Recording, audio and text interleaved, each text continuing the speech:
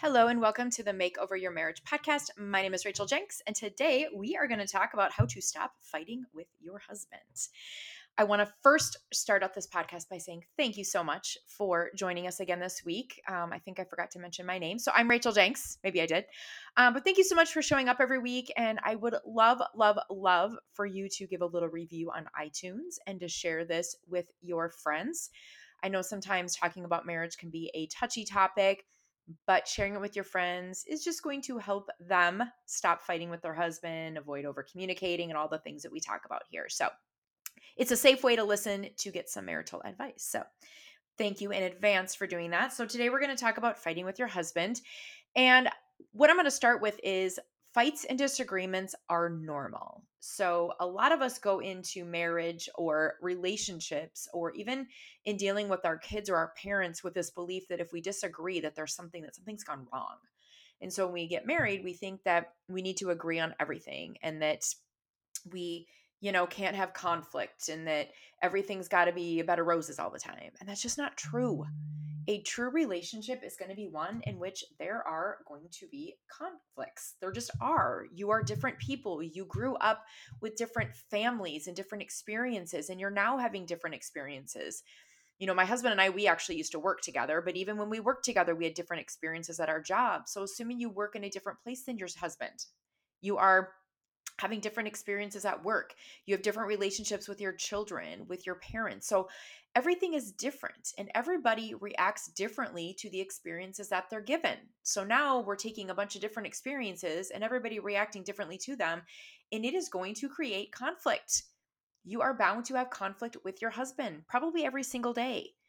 But as you probably have heard, it's how you manage that conflict is what is the difference between a happy, healthy marriage and one that tends to lean a little bit more towards the toxicity, the difficulty, the misery type marriage.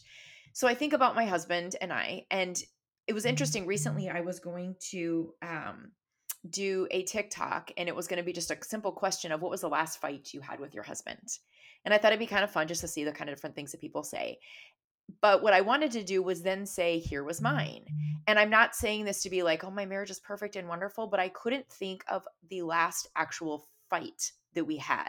And I'm going to explain myself here. When I think of what an actual fight is to me, that is more than just disagreeing. That is yelling, that is name calling, that is not talking to each other for a few days, that is making snide comments behind the other one's back, rolling the eyes, like all of those negative kind of toxic traits that I think about in my former marriage, which is my same husband, different type of marriage than I have now. And that is what I think of a fight. And I honestly couldn't think of the last time that we had a situation like that. But guys, I'm also telling you here that that used to be the norm. Every conversation we had ended in some sort of toxic argument, the name calling, the yelling, the silent treatment. Where now I honestly could not think of an actual fight that we had. Now we have had disagreements. In fact, we had one just here recently um, over his staff at his office. So we used to practice law together. I am no longer part of the practice because I've branched off to do other things. As you may or may not know, I used to practice family law in family law mediation, and I just got sick of the people that they were at the end of their marriage. They were done. They were not interested in managing their conflict or repairing things, and they fought about everything. And I always say I got sick of listening to people fight about their spoons, because people at the end of a marriage fight over really silly spoons, right? They don't seem silly to the people at the time. It's the principle of it, right? But it felt silly to me, and I just got very, very tired of living in that negative world. So that is why I now coach on marriage. But we were having a staffing conversation, and it was tense. There was some harsh words because I disagree with some of the decisions he's made, but it's not my business anymore. But I have opinions. But it didn't end in a fight. There was no name calling, no silent treatment. There was no follow up emails with mean words in them. Like, there just wasn't a fight. So it is possible to have a marriage where you have conflict and you have differences of opinion, but still not fight all the time. I think about my husband and I, and both of us have pretty strong personalities and strong opinions about things. And we have 6 kids and we have really busy, weird schedules and lives like many people do.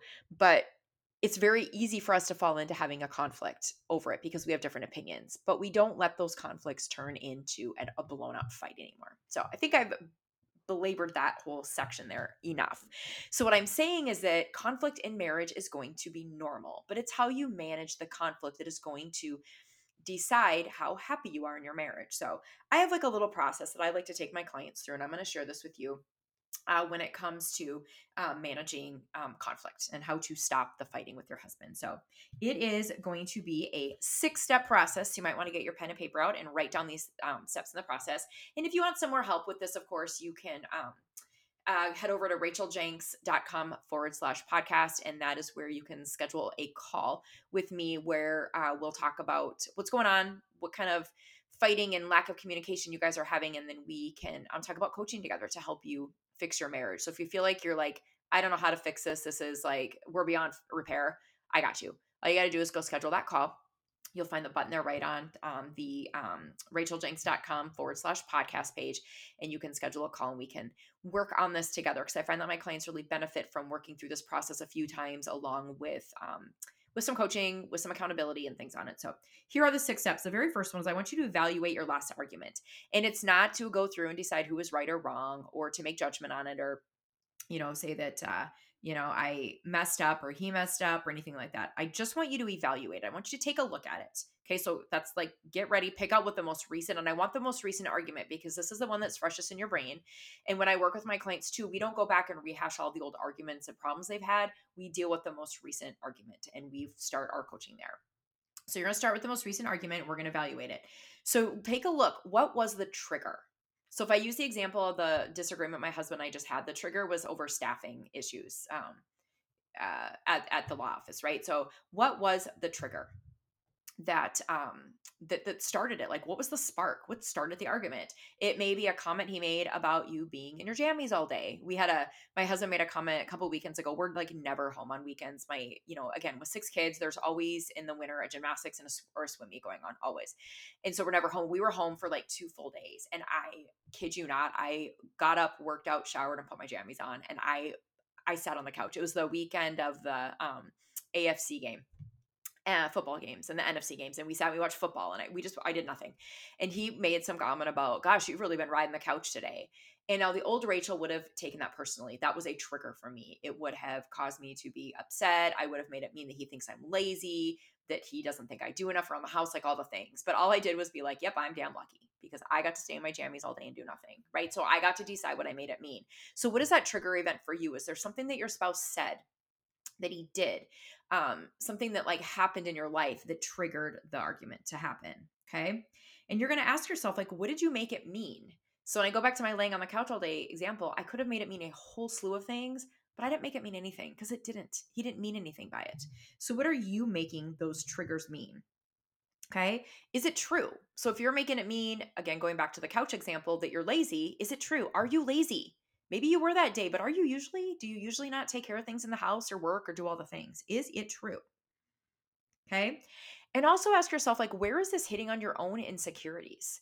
So again, the couch example, if I'm worried that I don't do enough or that I'm too lazy or that I don't get enough done all day long or that I should be doing something else, that trigger, those words are going to mean a lot more to me in a negative way than they would have if I'm totally confident in the fact that I deserve a damn break. Okay. And again, that weekend, I deserved that break. I'd been running forever and I deserved to sit on the couch all weekend. So I made it mean absolutely nothing. Okay. So take a look at the trigger. Step 2 is taking a look at the trigger and asking yourself those questions. What did you make it mean? Is it true? And where is it hitting on your own insecurities? Okay. And then step 3 is going to be, how could you have reacted differently? And this is my part of the coaching where we talk about a pattern interrupt. And how could you have done something differently there? Could you have maybe just like now that you've done the work and you realize it didn't have to mean anything, and there's, um, that you're feeding into your own insecurities, what could you have done differently? Could you have let it go? Could you have used some different words? What could you have said or done differently so that it didn't escalate to the point that it did? Okay. And then number 4 is going to be to make a plan for that new action, that new way of acting differently. And this is what I call a pattern interrupt. So you're going to do something different. So the next time you're faced with this exact trigger or something similar, you don't need to work through the whole process because you've done that, but you just can be a pattern interrupt because you know that it doesn't mean anything. You know that it doesn't have to feed into your insecurities. You're going to be able to be a pattern interrupt and act differently.